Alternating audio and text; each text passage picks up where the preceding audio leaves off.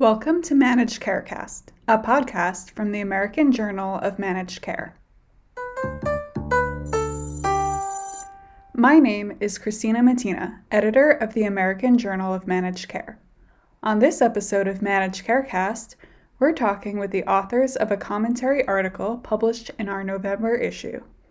The article, Medical Home Visit Programs During COVID-19 State of Emergency, describes the experience of reimagining how a home health program can deliver care amid the coronavirus disease 2019 pandemic. The authors from Northwell Staten Island University Hospital in Staten Island, New York, are Dr. Donna Seminara, Dr. Anita Serzan, Dr. John R. Mays, and Dr. Zeel Shah.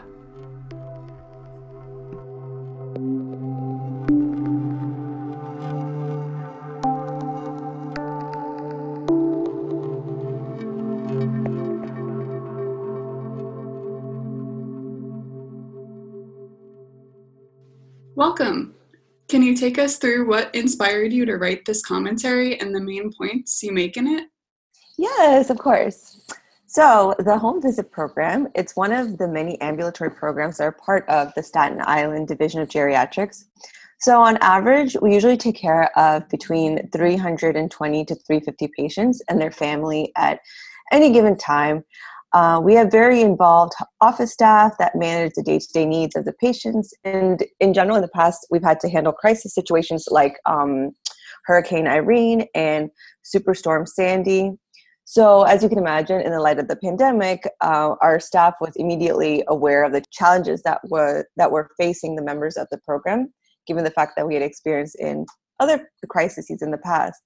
So although that we are a rather large home visit program, we know that there are smaller ones in physician offices, right? And we figured that by sharing our experiences, it would be really helpful to other similar programs in the area as well.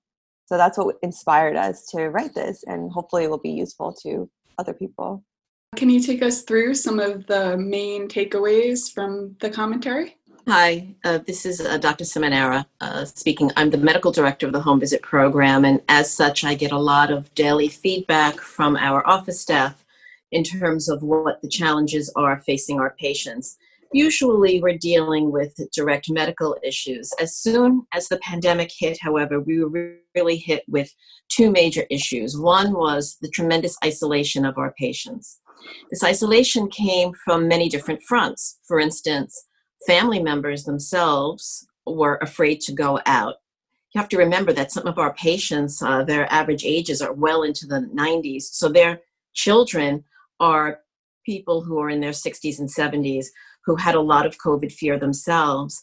And therefore they were afraid to go out and sometimes interact with their own family members. So there was familial isolation, the isolation of their own internal support system.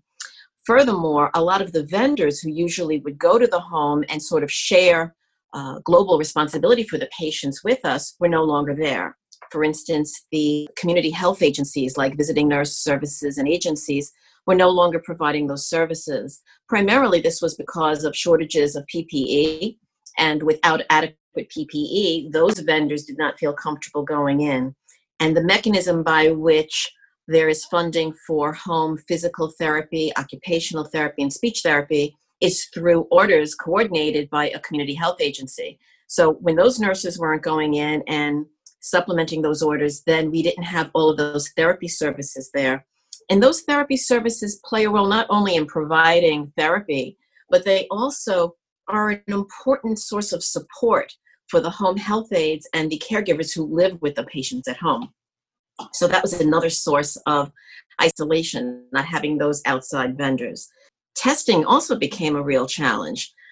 We did not have the phlebotomists from our local hospital-based labs and our local commercial labs who were available to go out into the home. Their own phlebotomy needs were so required by the hospitals and by other agencies and by other commercial sites that it was not feasible for them to provide this service. So we were not able to do diagnostic testing in the home. And the reassurance of people who know the patients very well, again, we're not going into the home. We did not have the vendors for radiology services. And so those people weren't going into the home. So essentially, we had people who were very isolated, not too savvy on how to access other forms of care. And they were just home alone, left with hearing horrors about what was happening out in the community. So their fear factor was very, very high. So aside from being isolated, they were very fearful. And that really led to some very poor judgment calls on the part of our patients and their family members. And this was very heartbreaking. And in the article, we had pointed out several examples of families making poor decisions because they were afraid of sending a loved one to an emergency room where they could not be accompanied by a family member or a known aide. And then if the patient were to be admitted in the hospital, there was no visitation allowed in the hospital. And that was another source of significant fear. This really led to a lot of people converting the status of their care to hospice because they did not want to pursue medical integration for acute illnesses such as evolving strokes and bleeds, and they opted instead for very conservative medical management. This put a lot of strain, to be frank, on our staff. We worked hard to continue all of the services that we normally do. We provide a tremendous amount of emotional support for our patients through our office staff, and then our PA, our nurse practitioners, our physicians. We were all pulled in many different directions as well. And we really tried to continue to provide medical counseling and medical care by utilizing our telehealth services, which we had implemented, thankfully, before the pandemic started. So maybe Anita could talk a little bit about that. As Dana already mentioned, Dr. Seminara already mentioned, the pandemic has disrupted healthcare in many ways, has changed healthcare, but it really didn't change the obligations we had to provide care to our patients. And we realized early on that by maximizing and optimizing care outside of the hospital walls and preventing hospitalization, unnecessary hospitalization, preventing unnecessary emergency care visits, can potentially lead to reduced burden on hospital operations during the height of the COVID pandemic. Telehealth has given us a tool to do so. And telehealth is an umbrella term that denotes any remotely delivered healthcare using telehealth communication technology.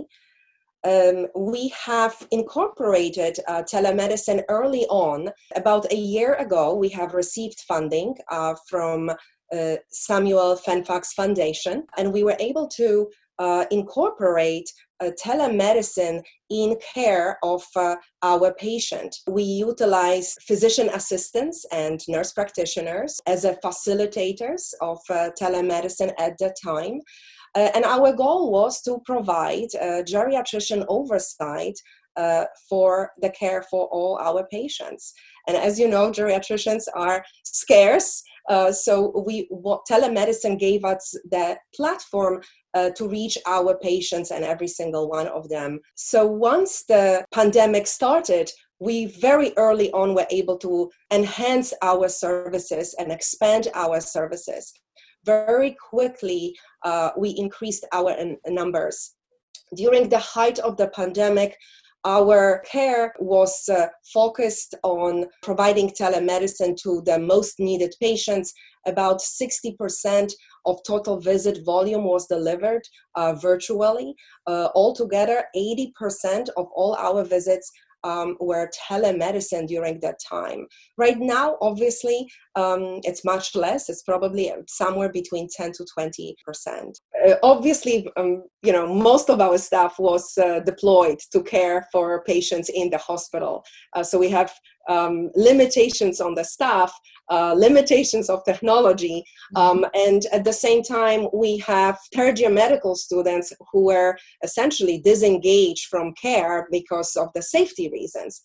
So what we have done is we have engaged third-year medical students who had previous training in clinical setting, and we have asked them to provide telephone calls to all our patients, as many as they can reach. And that would include not only screening and triage for COVID-19, but also screening for all other needs other than COVID or disease related, the social issues, for example, the depression, providing emotional support. So our students actually made about close to 400 phone calls to our patients and uncovered tremendous need. I'm talking about even a food supply shortages, even mental and physical abuse. That again opened up another ways to deliver care and communication for our patients who normally we would not know about those issues if we didn't actually spend the time discussing this over the phone. And obviously policies and regulations, federal and state regulations, allowed for it. We would not be able to provide the service such as this, if not a federal and state telemedicine policies that were relaxed in response to this public health emergency. There's no doubt that was very helpful. Absolutely. The geographical restrictions that were imposed before that would allow to provide care via telemedicine only for the patients in rural setting and in a certain type of originating site were lifted temporarily. And therefore, we were able to reach the patients who had very limited access to care or none, and they were in the urban setting. The Center for Medicare and Medicaid Services really expanded the policy for what they would accept also as telehealth. So there was reimbursement available for the first time for phone conversations, and also the use of previously restricted forms of communication, such as using FaceTime, Skype, using iPhone imaging also was very helpful in getting some other programs, I think, to be able to launch some immediate services that provided emotional support to patients. Furthermore, I think that the impact that we saw will certainly help to convince the federal government to continue significant financial support of telehealth services. So unfortunately, this pandemic really brought together the perfect storm of a regulatory support for a service that heretofore had not been recognized as being so essential in terms of being able to provide primary care services for people who might geographically be very close to centers of excellence, but might as well have been thousands of miles away because they could never leave their own front door. Our homebound patients include people with dementia, with behavioral issues that really limit their ability and access to leave. We have younger patients who are suffering from such severe morbid obesity that they are not able to be ambulatory and they are essentially home and sometimes bedbound. We also have patients with advanced end-stage COPD and congestive heart failure for whom traveling to a local clinic is just not feasible. So really, for being able to provide this service remotely will hopefully in the future even bring the subspecialists into the home, and we've been working on projects to help get that off the ground as well.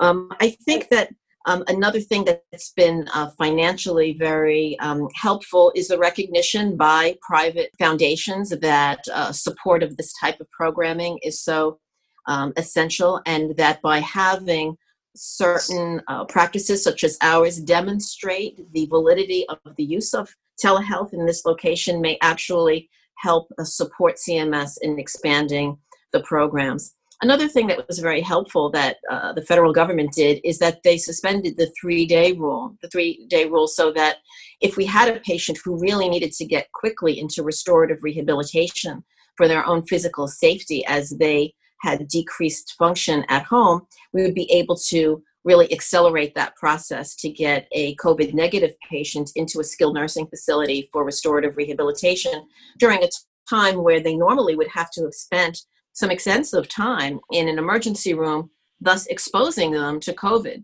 And we were able to bypass that as well. So there were some regulatory issues that were very helpful.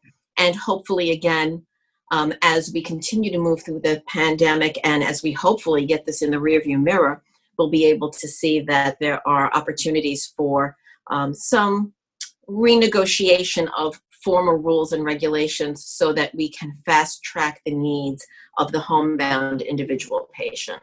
That brings me to a similar question. How have these challenges and your program's response to them kind of evolved and changed over the course of the pandemic? Well, one of the things that we were able to do through our local incident command for COVID, which brought together our local elected officials with physician leadership in the community, was that we were able to solve some of the problems that our partners were experiencing. For instance, by seeing that there was a logjam in not getting visiting nurse services into the home, we were able to go to our local politicians.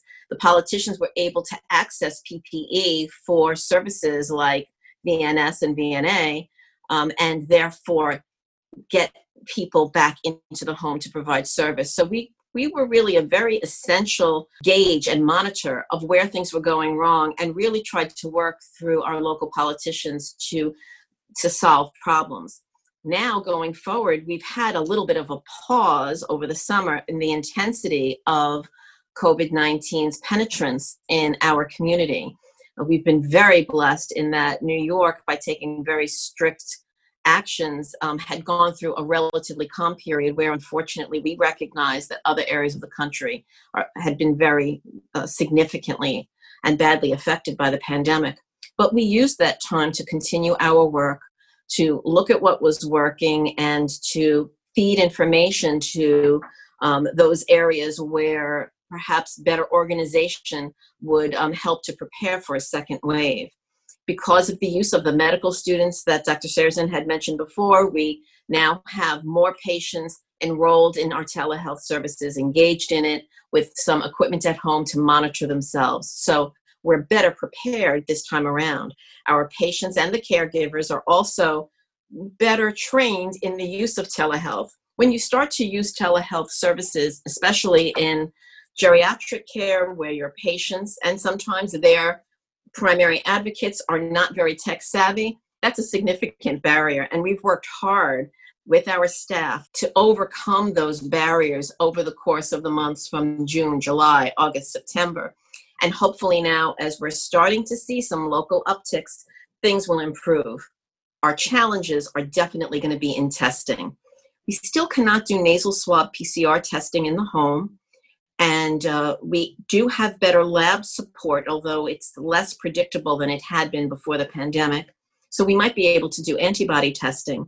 It's possible that point of care antigen testing will become so widely available that we can have such tests delivered to the homes of our patients so they can be ready with it. I will point out that I've seen some insurance company plans where they are sending to their senior patients point of care tests along with treatment for influenza with a course of Tamiflu and a pulse oximeter, so that patients have some equipment at home with which to contact their doctors. And we're looking at similar potential programs for our own home visit program. So you have to learn from what's happened in the past to position yourself. And we've really taken the time to work on our integration of telehealth and getting equipment to our patients so that we can provide the best care as the second wave hits. As you mentioned before, there were a number of state and federal regulations that have helped you deliver care. Are there any further actions you'd like to see there? I'm sure that Dr. Sarrazin will be able to speak to even more support that's needed for telehealth services. Our biggest concern is to really get the lobbying moving forward to support the expansion that had been so great during the first wave of COVID-19. We are represented by our local and state medical society, the Medical Society of the State of New York, of the County of Richmond, and also the American College of Physicians, the New York chapter. And we have been advocating through those sources to get national to really give great support for continuing telehealth. I am very, very hopeful that as things had opened up, they will continue to be supported by CMS. But there's no doubt there's a lot of lobbying that has to be done to move that forward. We have a fairly progressive governor in Governor Cuomo in New York State. He has really ruled by a lot of executive orders, some of which have adversely affected sometimes access. And when that has occurred, we have gone back through our local political leadership to point out how making a decision one way can adversely impact on another. We also are preparing to have a really universal approach should our patients become ill with COVID. How will we treat them? Certain things are only available in the hospital, such as remdesivir intravenously, but we could use dexamethasone as a steroid treatment. We can use systemic anticoagulants for patients who are at risk for thrombotic disease in the home. So we're really keeping on top of everything. Dr. Serzin has been sort of our point person to what's happening in the hospitals, as she has been, pulled to hospital care. And we're really hoping to integrate with our local hospital institutions a methodology if a patient would benefit from in-hospital care, that we can get them into the hospitals quickly. So I think the silver lining in the cloud of COVID has really been the alignment, as Donna had said, about policy, economic reimbursement, and technology all aligning at the same time, so we were able to deliver care. And in 6 months, what we couldn't do in the last decade, we were able to do in 6 months. I think to answer your question about what we'd like to see from a regulatory point of view change would be around HIPAA and allowing patients to use technologies that they're comfortable with in terms of interacting with their doctor. So for example, many patients are used to FaceTime. FaceTime on a technicality, although it's encrypted correctly, you need a BA agreement with Apple. Well, Apple's not really interested in us in signing a BA agreement, but patients are very comfortable with that as a way to interact with their doctors. So relaxation of HIPAA in terms of telehealth will really become important as we try to move forward and use these methodologies for patients, as Donna had identified, although they're not in an area that's underserved because of their disability, even though it may be a mile, for them with their disability, it could be 1,000 miles. These are all opportunities to really help patients who can't get to the doctor regularly and to reduce overall costs by being able to monitor people more closely than if they had to come to the office all the time. And we're talking about silver lining.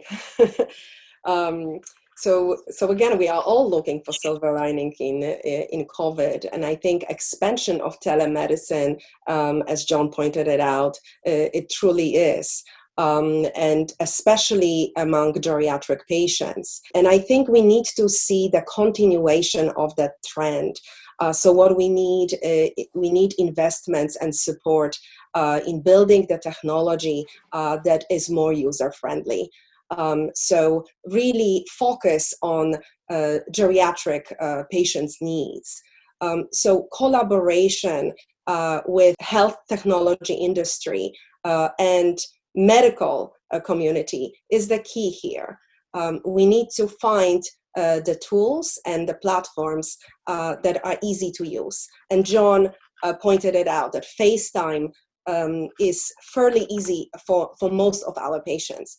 However, some of our patients may not have dexterity to use it. So voice-activated platforms are necessary to be developed and incorporated in the care. And again, reimbursement for those type of services is needed. So I think what's amazing is that we will see the expansion of care outside of the hospital. Donna mentioned treating acute conditions outside of the hospital. treating COVID at home, having remote patient monitoring will allow us to do so. And having a communication through virtual technology will allow us to have a better communication with the patient, supervision and coordination of care outside of the hospital setting. So it's truly has changed the way healthcare is delivered or will be delivered. Yeah, and to add to Anita's point about voice activation, there's no reason except for regulatory hurdles why something like Alexa Hello, Amazon Hello couldn't be used to try to provide that service, where the voice commands of the patient who hasn't, especially in geriatrics, who hasn't grown up in the technological environment we have today, becomes a lot easier, and then they're able to access care in a way that's more independent and keeps them more independent than they have in the past. So we're hopeful that there'll be changes made in the laws so that the laws catch up to the technology that's available for patients today, so we can deliver care more routinely and more consistently than the episodic care we deliver today. And I have to say, it is a very rewarding experience, both for a patient and for a provider. It is amazing to see 78-year-old person able to download the app, use the smartphone, and communicate with the patient. We are able to provide support on a more frequent basis to the patients. In our program, we have 70-something-year-old son taking care of a 90-something-year-old mother who's even more debilitated than he is. And here we are on the other side of the smartphone, supporting them, assessing their needs, and truly being for them when they need us the most. So the access here is the key, the ease of access for both, on both sides, provider and the patient. That's the end of my questions. Is there anything else you all wanted to add? I would just make one comment also, that the economic implications of utilizing telehealth in this particular arena for home visits also has tremendous benefit in indirect ways, because by providing the support to the example that Anita just mentioned with the 75-year-old caring for the 95-year-old, and when that son is frightened for his mother, if we can keep both of them home rather than going to the emergency room, of course in a safe manner, we're really saving the system a lot of stress in overcrowded emergency rooms and financial costs that really can be avoided. So this is a potential area where I'm hoping we can move forward and demonstrate that home visit care for these patients who are homebound, using remote access technologies with the right regulatory support, can be a financial win-win for patients and for payers, including the federal government. And it really gives us as the physicians and our whole care team a great opportunity to be able to provide optimal care for patients where they need it and when they need it. Thank you so much for this opportunity.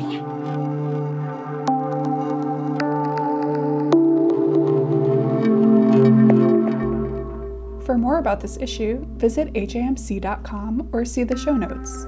To get in touch with us, email info@ajmc.com or follow us on Twitter @ajmc_journal. And if you like the podcast, don't forget to subscribe and rate us.